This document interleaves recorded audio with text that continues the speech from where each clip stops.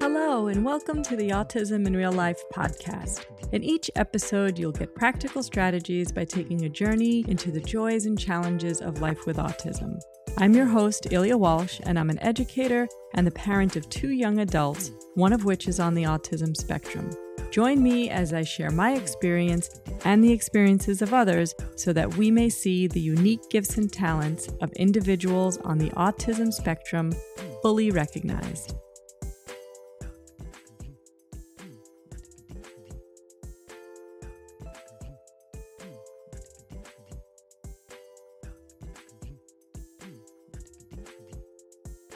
Hi everyone, this is Ilya. I welcome you to today's episode, and as I mentioned in my last episode, I wanted to talk about the DSM-5 criteria and sort of break it down and to its essence so that everyone can understand a little bit better what the diagnostic process looks like. So I'll be upfront, I am not a clinician, but I've worked with many of them. And we've talked at length about how the assessment process is done and also what the criteria are for assessment. And so if you listen to the Nancy Russa podcast, she talks about assessment and the evaluation process. And so, if you want to know more about what that looks like, I would head over to listen to her talk. But right now, I'm kind of going to just give you a high level of what it says in the DSM-5 and what the criteria are that need to be met for an autism spectrum diagnosis.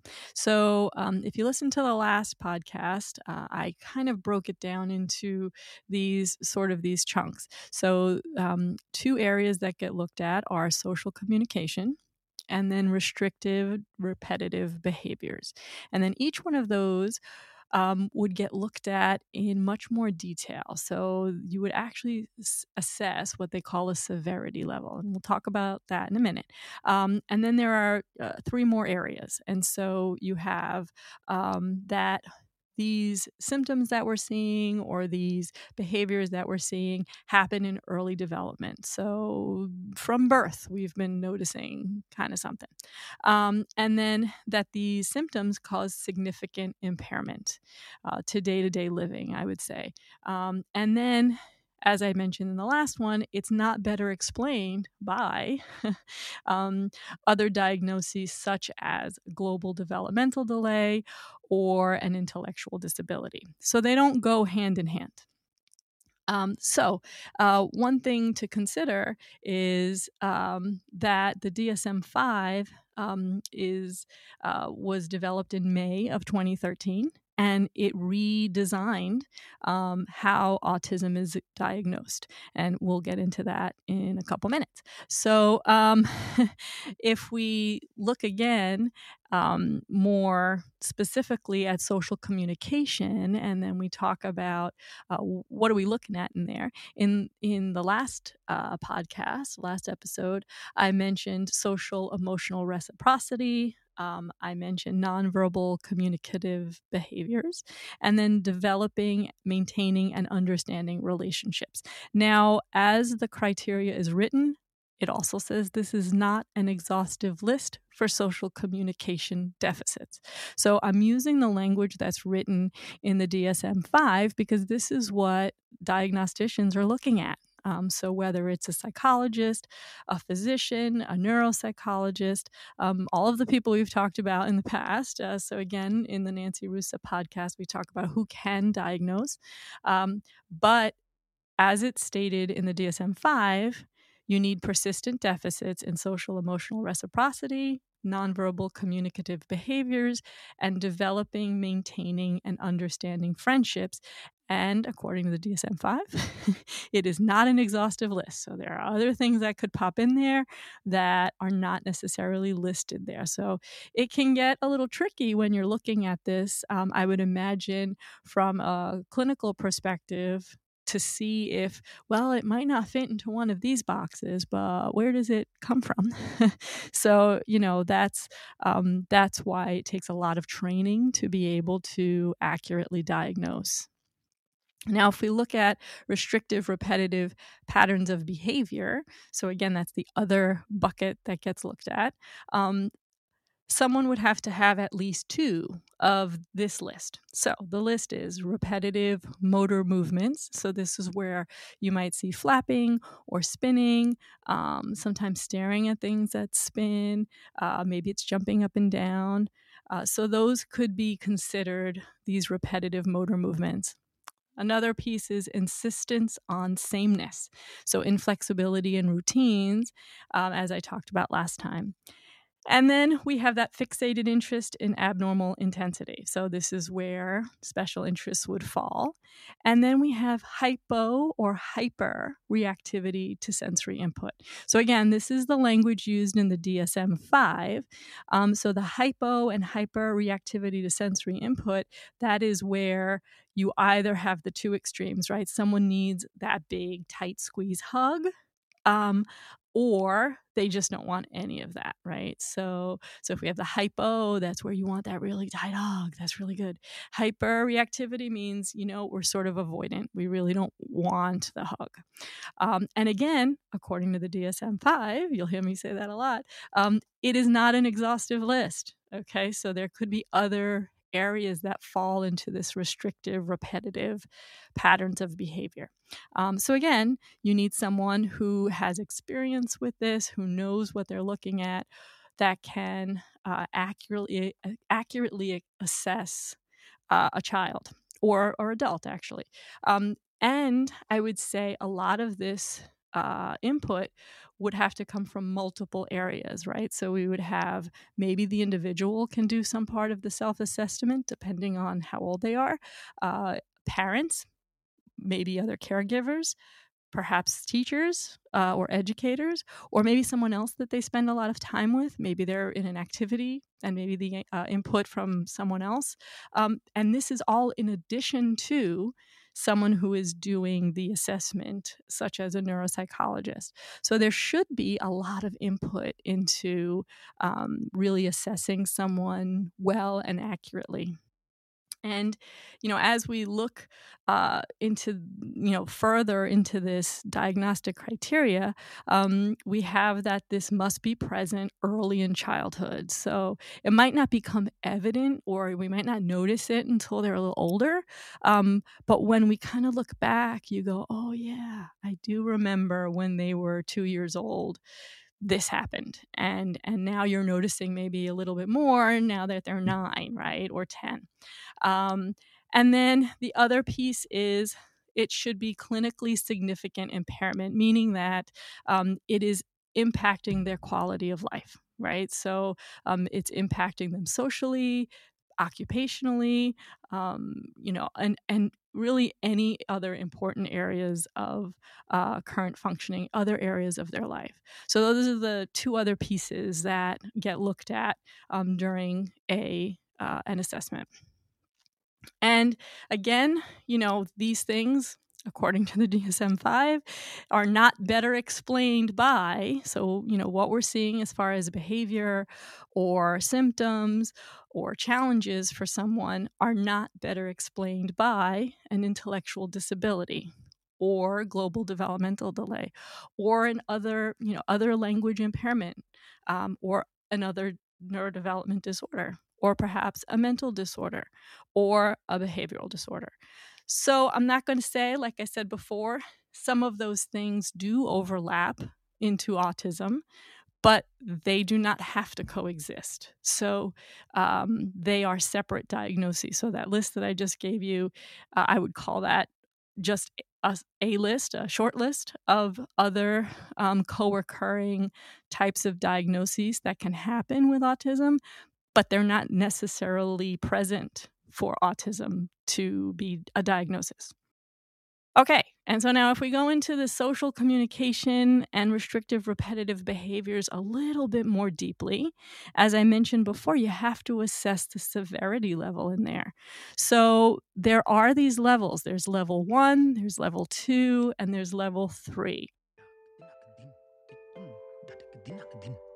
Hi, this is Elia. Just wanted to let you know that SSG also offers trainings, consultations, and parent coaching. Check out my offerings at thespectrumstrategy.com, and I'd love to hear from you.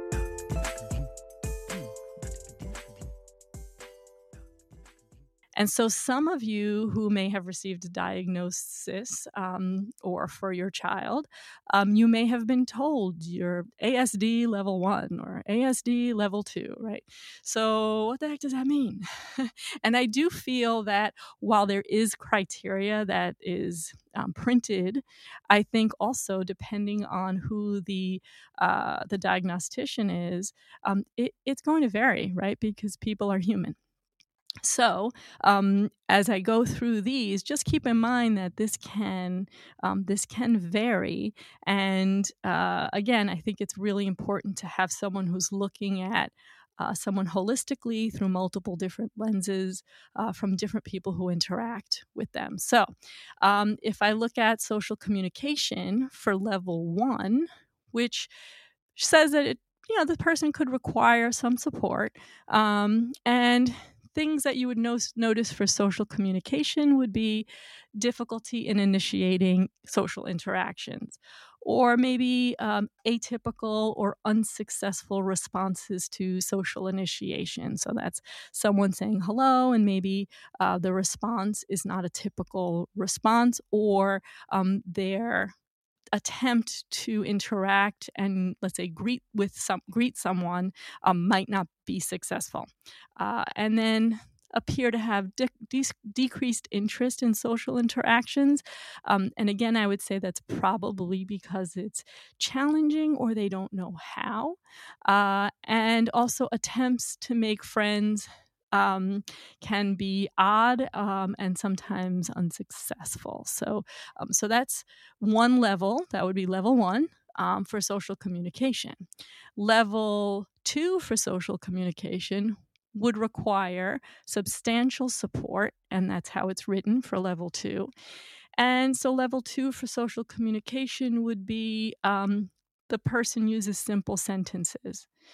Interaction is limited to very narrow special interests, and markedly odd nonverbal communication, and then reduced or abnormal response to social interaction. So we're seeing like a little bit of a diminished functioning from level 1, I would say.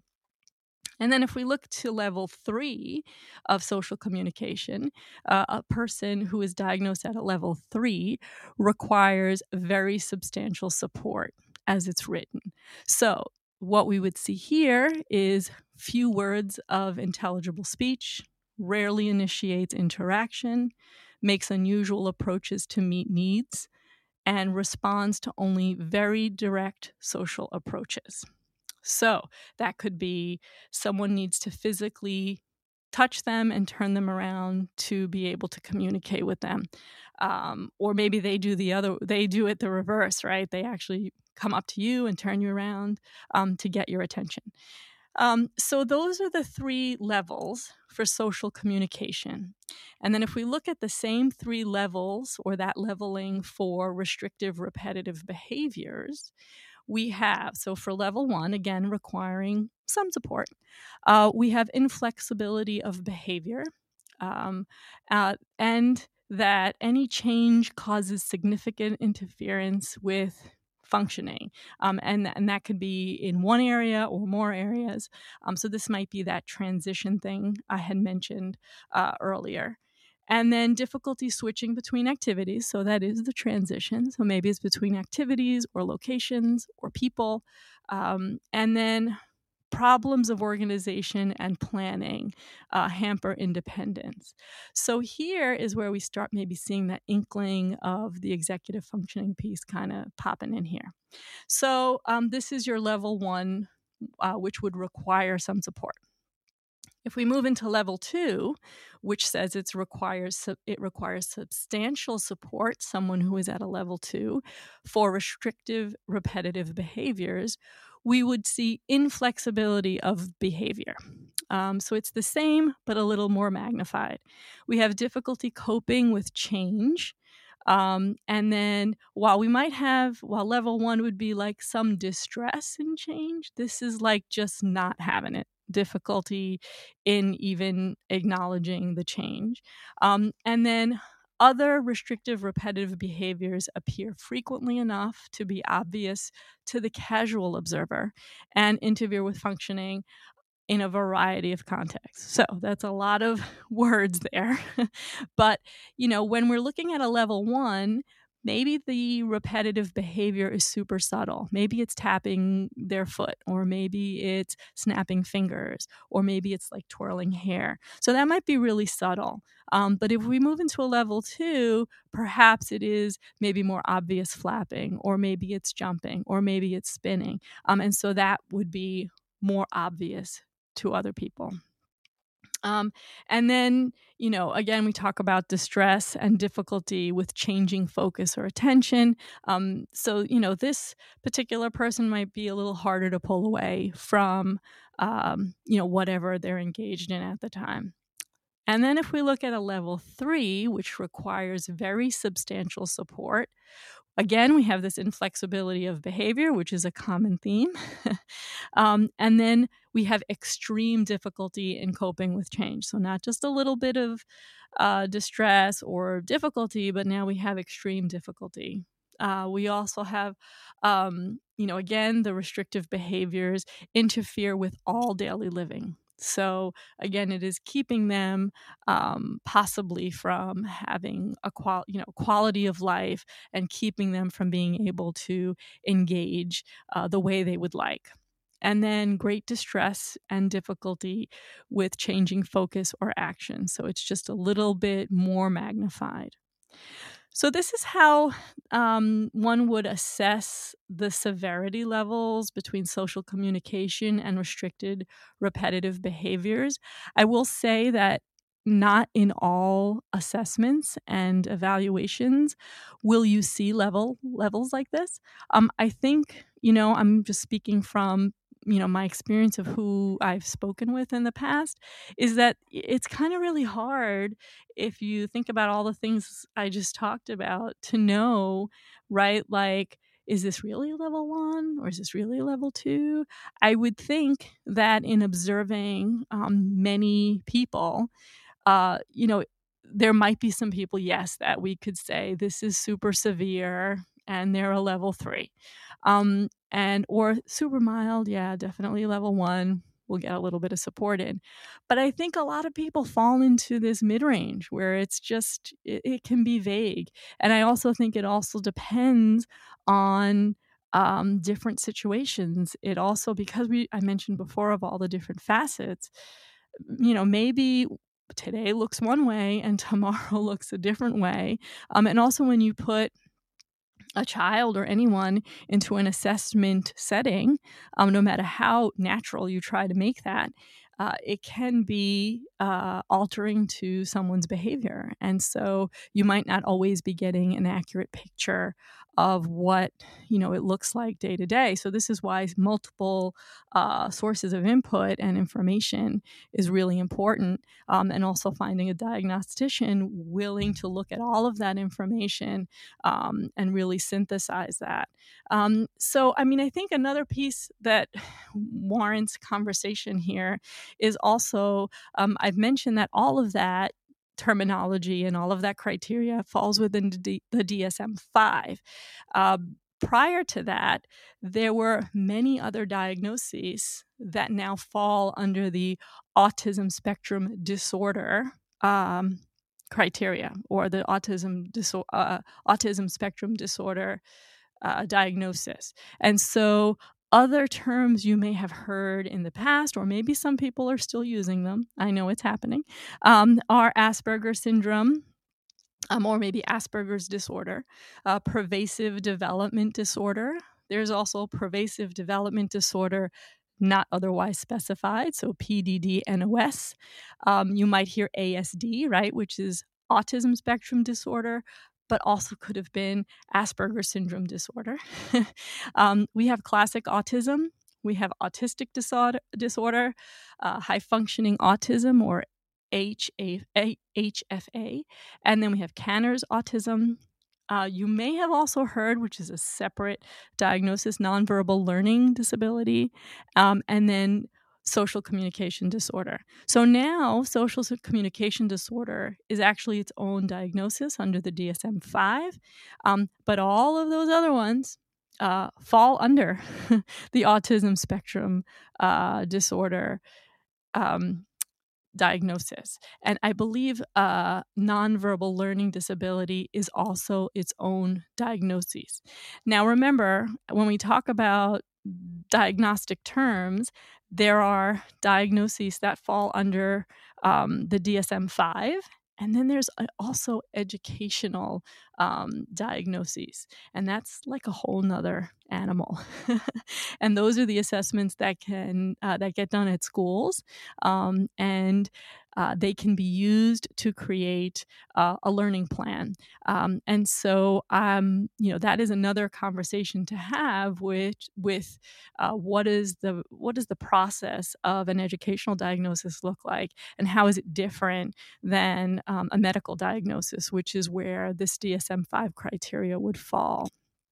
So I know I've given a lot of information, but again, hopefully it's been a little helpful and you've been able to kind of tease out or learn something that you didn't know before. And again, if there is any feedback or anything that you'd like to add to what I've said, please leave comments, let me know, message me. And I would love to chat about it. So take care, and thank you for joining me.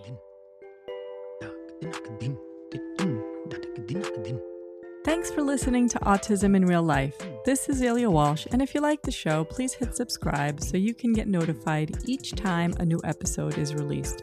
I also offer training, consultations, and parent coaching, and would love to help you in any way that I can. You can check out my offerings at thespectrumstrategy.com, and when you join my email list, you can get a code to receive a discount off of an online class or a coaching session. Looking forward to hearing from you. Take care and see you next time.